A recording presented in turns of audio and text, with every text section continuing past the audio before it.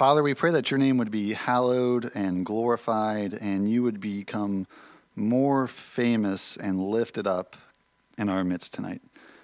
Shine your light upon us. Open our eyes. Turn our hearts towards you through your Son, Jesus Christ. Amen. I found that song stuck in my head for like 2 days. Haven't yet listened. I've just been it's a really catchy tune. So today, just to remind everybody, how we do this is we're looking at the scripture verses for this coming Sunday. It says at the very top in larger print, Wednesday's word, which is today, scripture readings for 1/10/21. So we are looking forward to the first Sunday in Epiphany, which is just a time in the church calendar where we look at the revelation or revealing of the Christ. And so all these words, Christmas, Epiphany, Lent, Easter, they all have a Latin root because the church that spoke Latin in the first, like in the 3rd, 4th century, that started putting together the church calendar was speaking Latin. And so Epiphany just means the revelation, the revealing of. And so if you don't know the cycle of the church calendar, you would be good to study just how it follows through Advent, the coming of the Christ's birth for a few weeks, a few weeks, the revelation of Christ, meaning like who is God choosing to reveal that the Christ is here to, on through the temptations of Jesus, all the way into Lent, to Holy Week, to Easter, to Pentecost and ordinary time and such. And so that's there in place, and the church put that in place early on to keep us focused on certain things and not let us drift away to become like the modern church in such ways that could be unhealthy, that we only do topical sermons on certain things. And it also causes us to,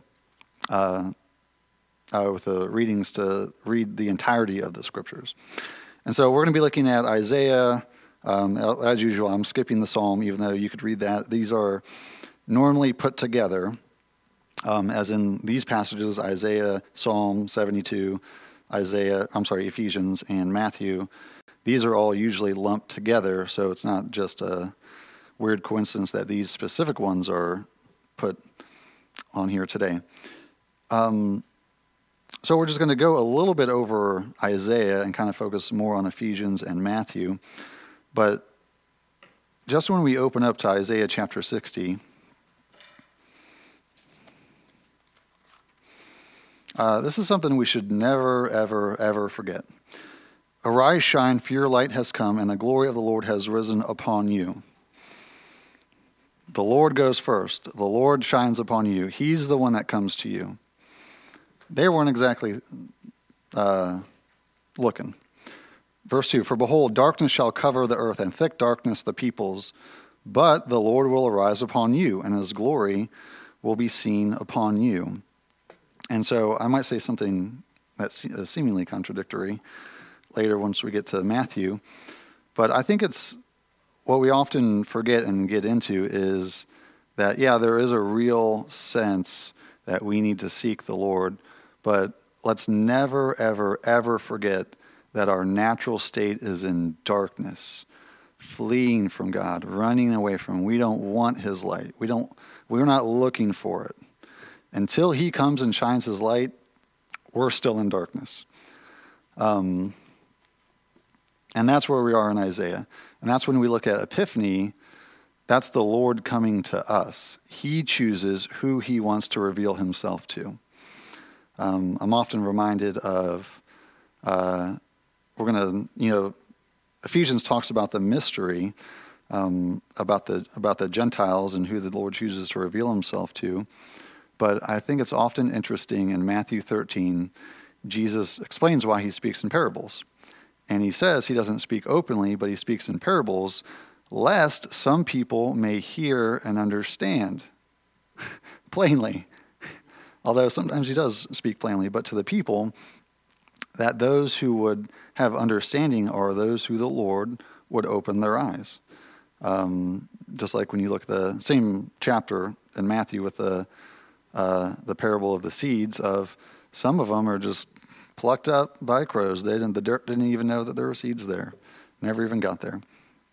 And so the Lord gives the growth there. And so I just want to point out some things as we go into Ephesians and Matthew from chapter 60, as we keep going in verse 3 of Isaiah 60, and nations shall come to your light, right? So now we have the Lord shining his light upon the people, and those people are now being a light, right? The nations shall come to your light, and kings to the brightness of your rising. Lift up your eyes all around and see, they all gather together, they come to you. Your son shall come from afar, and your daughter shall be carried on the hip. Right, this is before the exile. Then you shall see and be radiant. Your heart shall thrill and exult, because the abundance of the sea shall be turned to you.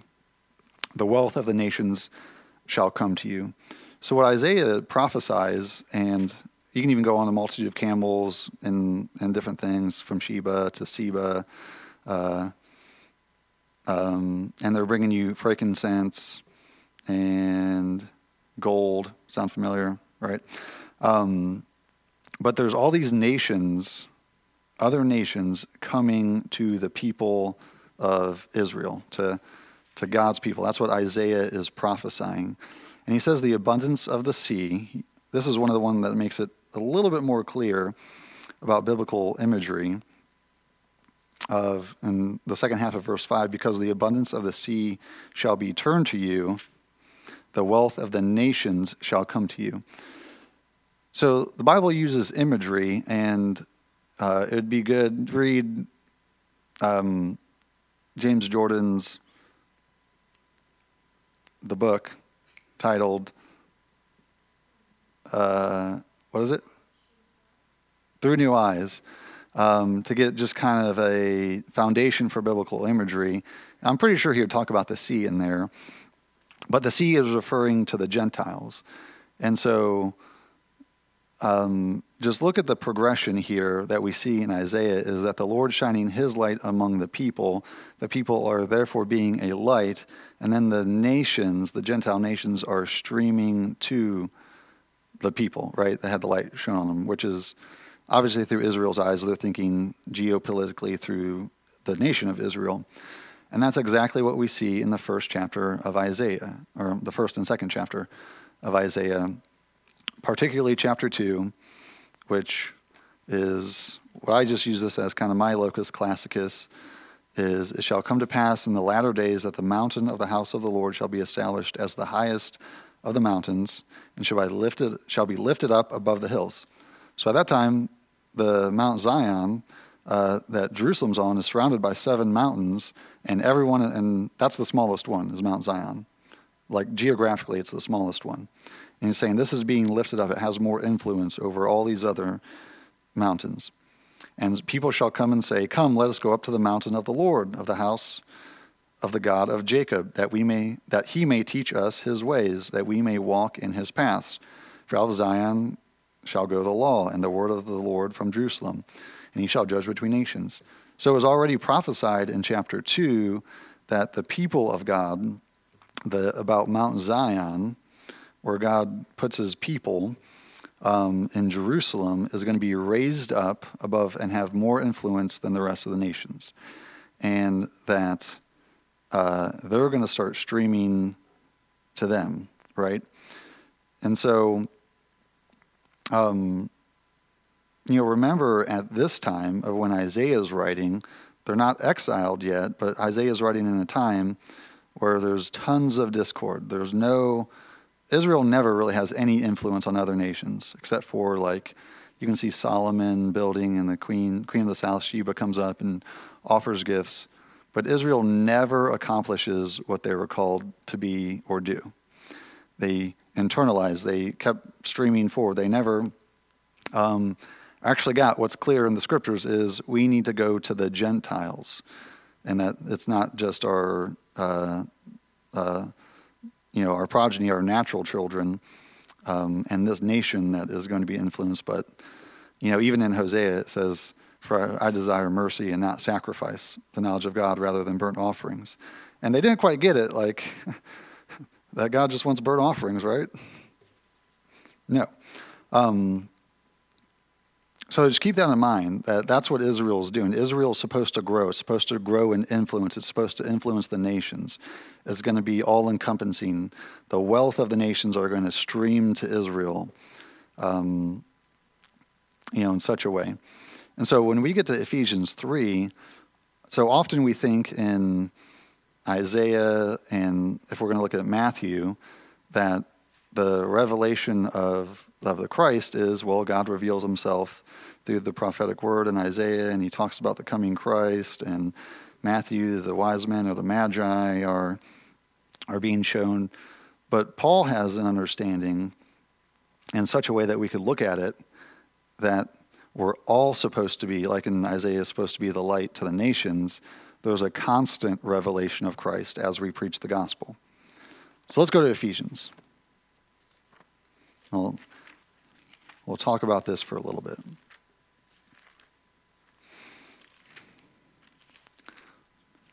So even to make that, I guess, kind of clear is how God works, how he's worked since Adam.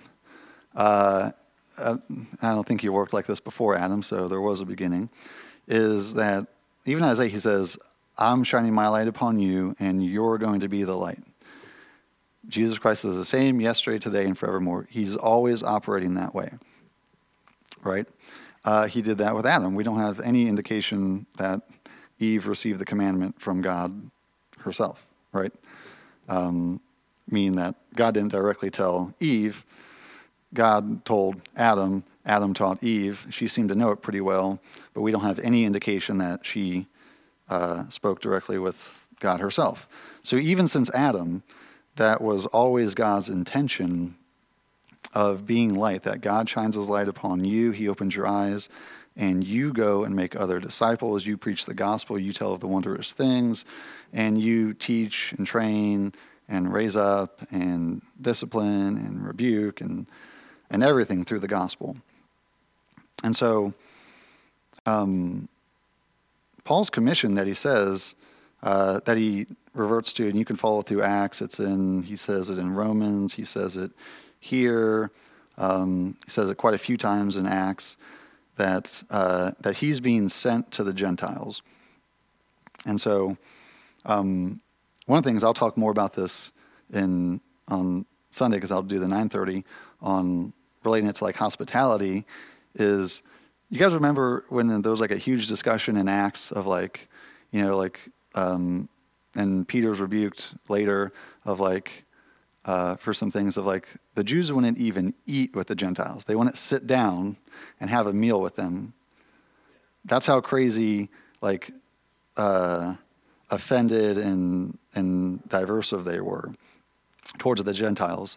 Like Israel in the time of Christ, when he chooses to come and be incarnate and reveals himself in the earth, none of the Israelites were really thinking we're going to go and the Lord's going to come and he's going to fill the earth, through the proclamation, through people being converted. They thought it was just, they're going to submit and they're going to come and we're going to overrule them and overpower them.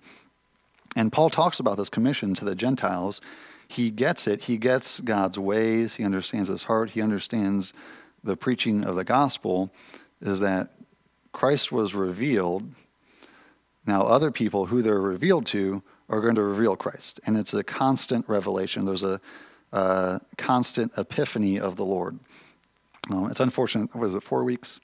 I should have looked at the calendar better. I think it's 4 weeks of epiphany. Could be 3, could be 2. It's more than 1. I got to check the calendar a little bit better. But I think it's 4 weeks of epiphany. But, every week, every Sunday is an epiphany of the Lord. When we come and hear the preaching of the word, it's a revelation of Christ. That's what preaching is. That's what We get up here and talk, and we can talk about how to live your best life and different topical things. But really what preaching is supposed to do is elevate our vision of the Lord and open our eyes to the wondrous mysteries of why the heck he would reveal himself to us and what we're going to do about it. And so let's look at verse 6. We'll probably just look at verse 6 and 10 for time's sake. It says, this mystery is that the Gentiles are fellow heirs, members of the same body, and partakers of the promise in Christ Jesus through the gospel. Skip to verse 10. So that through the church the manifold wisdom of God might now be made known to the rulers and authorities in the heavenly places. And so, God being sovereign, I read this. I was reading through Ephesians a few weeks ago, and I actually stopped there in these verses, and I was like, saw something that I didn't quite understand that made more sense to me just this last time I read it a few weeks ago, is a couple layers, but let's just concentrate on one thing. First off, has everybody heard of replacement theology? If not, that's okay. It's a theology of replacement. Very good. We got one listener. And so replacement theology essentially says that God had a chosen people, which is the nation of Israel, and now he is replacing them with the church. And so that's maybe a dumbed down version and maybe not as accurate, but that's a replacement is a misnomer. God never replaced anybody, right? Go to Romans 9. It says those that are true Israel are those sons of Abraham by faith, right? So even in Old Covenant times, although there were more definitive lines geopolitically of who God had chosen, that wasn't always the case. Sons of Korah, for example, they weren't really the people of God, and they proved it. But they were in Israel. So we do believe in a type of replacement theology, is that God's people had always been, as Romans says, the people of Abraham that were chosen by God and received the same faith and walked in the same faith as Abraham, and that was a nation more definitively seen in a nation in Israel, and that's now seen today in the church. But as we get to Matthew and we talk about, like, Melchizedek wasn't part of Israel, he was the king of Salem, but he was a Yahweh worshiper on the earth and one of the elect of God. Very clearly, he was a high priest.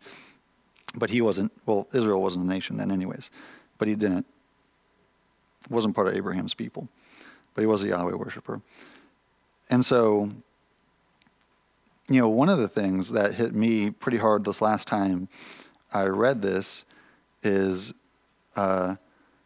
you look at all the prophecies, all of the Old Testament, it's pointing to, like, even Isaiah, we'll just stick in Isaiah 9, for unto us a child is born, a son is given, and the government shall be upon his shoulders, and his name shall be Wonderful Counselor, Mighty God, Everlasting Father, Prince of Peace.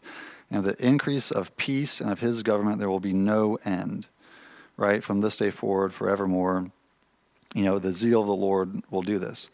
And so all over there's pointing towards when Christ is revealed, when he comes, there's going to be this explosion of the kingdom of God and of righteousness, of peace, of justice, and it's going to explode all over the earth.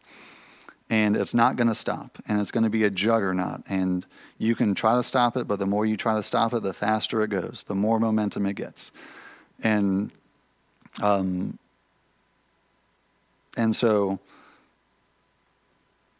think about that when this mystery that Paul says, that Gentiles are fellow heirs.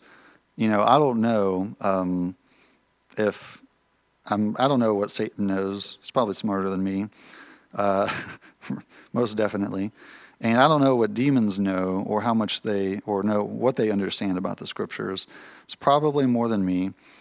But when you look at verse 10, so that through the church the manifold wisdom of God might be made known or might be revealed to the rulers and the authorities in the heavenly places.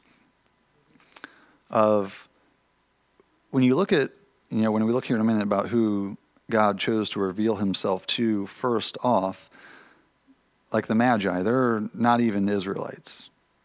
They're Yahweh worshipers for sure, and we'll talk a little bit about them here in a second, but nobody, like the Jews, missed it. But when you start seeing the gospel exploding, and it's through the church, right? He uses that, the Gentiles, and then talks about the church,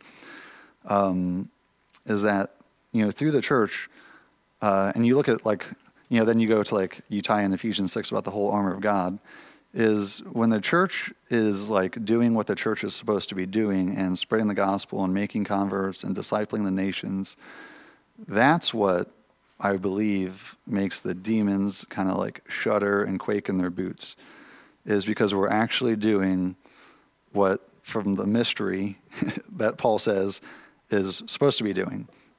And so it's through that the authorities in the heavenly places, that we make known to them through that. And so I think everybody here is a Gentile. There's only a couple of people in our church that maybe could be considered a sliver of not Gentile, but they're not here today. So we're all Gentiles. We're all here today. The Lord has shown his light upon us. And our goal, it should be one of our main goals, is to then be light to the rest of the nations, to have a continual revelation of Christ through the preaching of the gospel. And so when we get to Matthew, has anybody ever either you grew up in a Christian home and you heard things a million times and you knew the stories and you watched VeggieTales and you heard all these things and you never thought about them, and then you start reading Scripture and you still don't think about things, but you think about some things, and then you read Scripture again, and by the time you read it 1,000 times or 100 times, you're like, I've always just taken that for granted, and I've never really found out what's the significance or what this means. And so in Matthew 2, we're looking at that the Lord chose to reveal himself to the Magi, which I never, honestly, before this week, done any research on what the heck a Magi is. I didn't even care. I just read it, and it's part of the Christmas story, and there's the song We Three Kings, but there's no kings, they're Magi. That was changed in the 4th or 5th century, and whatever. But anyways, so this was the first time I was like, what the heck are Magi? What the heck does that word even mean? What the heck? We don't use that word in our parlance. I don't... if Teresa said, hey, I'm going to go see the Magi, you'd be like, what the heck is that? I don't even know what that is. Somebody in East Dayton, probably. But so this is huge, because you look at who the Lord chose to reveal himself to in the Gospels in his birth, of saying, hey, the Christ is here. He's born. And God's like, we're going to tell some people, and it's going to be some shepherds in a field over here doing shepherding things.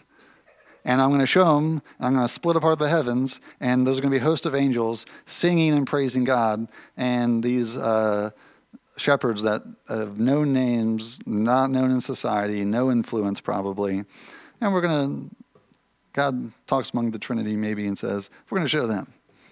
Okay, I would tell Governor Mike DeWine, let him know. Maybe Trump. Right? Not important, not God's importance here, to tell the kings, to tell Herod, to tell whoever. And so then, after a short, we'll talk more about the shepherds next week in the scripture readings, but so we get into this Matthew where there's Magi coming from some other nation. So they're not Israelites, right? It's very clear that they're from another nation. And so Magi were where we get the word magicians, and essentially there were astronomers of a land that was east of Jerusalem. They can't be west. There's an ocean there. There's a sea. And so they're coming by land. So they're to the east, maybe the south, a little bit south and north. But so the Magi, most theologians agree, just because of what was going on in the first century, that these were Zoroastrian priests. A Magi is a priest who was heavenly, dealt with astronomy and astrology. And we know that, number one, because they know a lot about the stars. And so I'd never thought too deeply about this and this is why a church calendar is great, because it causes you to think about the verses that it would have never thought about it, or would have been years even. And so they were looking for the Christ. So here's priests, these Zoroastrian priests of another nation who are looking for the Christ, who know about the Christ being born, and they want to see him, and it says they want to worship him. Okay, that's weird, right? Where did they come from? How did they even know about the Christ? Well, let's go back to Daniel. Zoroastrianism was around long before the first century. And so in Daniel, some of the only people, this is a little bit reading into the text, but this is a good presumption of, and following a good exile theology, is that Daniel was in Persia, and he spent a lot of time with the priests, with the Magi, and interesting in Daniel, they're the only ones that doesn't buck against Daniel, which isn't saying anything definitively, it's just interesting. And so from the time of Daniel, he was converting people, he was a prophet, he wrote the book of Daniel, and so they had the book of Daniel, they had some scriptures, surely there were other scriptures available, and so it's my belief, which makes the most sense, is that when God says that he's going to gather the Gentiles from all over the land, he started 500 years ago by sending Israel into captivity so that Gentiles would be converted before Christ came. That's where the Magi come from. They were converted, they were looking for the Christ, they wanted to worship him. And that's who God chose to open their eyes. He shone his light on these priests. And so anytime, just throw a note in there, they saw the star in the east, and so they're coming from a land which is eastward, and they're moving westward. And so just remember that anytime the Bible gives directions, the people of the garden, Adam and Eve, were kicked out towards the east, meaning you have to travel westward to get into the garden. The temple faced east, meaning you have to travel westward to get into the temple. Same thing with the tabernacle. And so there's this huge theme of when you're traveling westward, that you're traveling back to the presence of God, back to Eden, back to the temple, all these things. And so I think it's very clear that God had prepared these Magi, like Melchizedek, who was king of Salem, wasn't part of Abraham's crew, and was a high priest. And Abraham acknowledges that Abraham gives him the tithe, as in, and that he's the greater, and Abraham's the lesser. And so, in the same way, God's preparing these people ahead of time. And so just think about the storyline of the Magi find out about it, and when we talked, it was probably in the summer, of what did Daniel prophesy? 490 years from this event, which he labels, one to look out for this event, then the kingdom of God is coming, the Christ is coming. And these Gentiles, these priests of another nation, knew it and knew what to look for better than the chief priests. Think about that. The Magi are coming. They know it's here in this land. They did what anybody would do. They say, well, we're here to worship the Christ, the King. Well, let's go. Who's in charge here? Let's go to Herod. Okay, so they go to Herod, and Herod's like, oh, yeah, that doesn't sound right. The Jewish people? Okay, let's ask the chief priest. And so he asked the chief priest, and the chief priest tells him that he'll be born in Bethlehem. And then Herod tells the Magi he's going to be born in Bethlehem, and let me know because I'm going to worship him. And but so the chief priests, like, they had the book of Daniel. They knew the prophecies. They knew when the Christ would come. They knew it was coming close. And they missed it. God didn't open their eyes. He did it to these Gentile priests. And that's significant. Number one, because although I said earlier, God chooses to open people's eyes, they were looking for the Christ. They were coming and searching for him. They kept their, I won't say their mind open, but I want to say they had very, clearly been searching for the Christ. And I don't know what kind of star this was, but they saw the star. The chief priest didn't. And so what does that tell you? And so, like in Matthew 7, where Jesus says, ask and you will receive, seek and you will find, ask and it will be given to you, is, there is a sense of you do have to be searching. You do have to come and want the Lord to change your feelings and your heart to want the Lord. And the Lord obviously initiates that, or else we would just be in darkness. But the chief priest, it got word into their ear that, why is Herod, wouldn't they think, why is Herod asking about where the Christ is to be born? Maybe he told him. Maybe they were happy, kill the kid. So we continue being, we don't know because it doesn't say. But Herod started asking, the chief priests were involved, and they missed it. But God chose to reveal himself to these distant land, non-Israelite, Zoroastrian priests.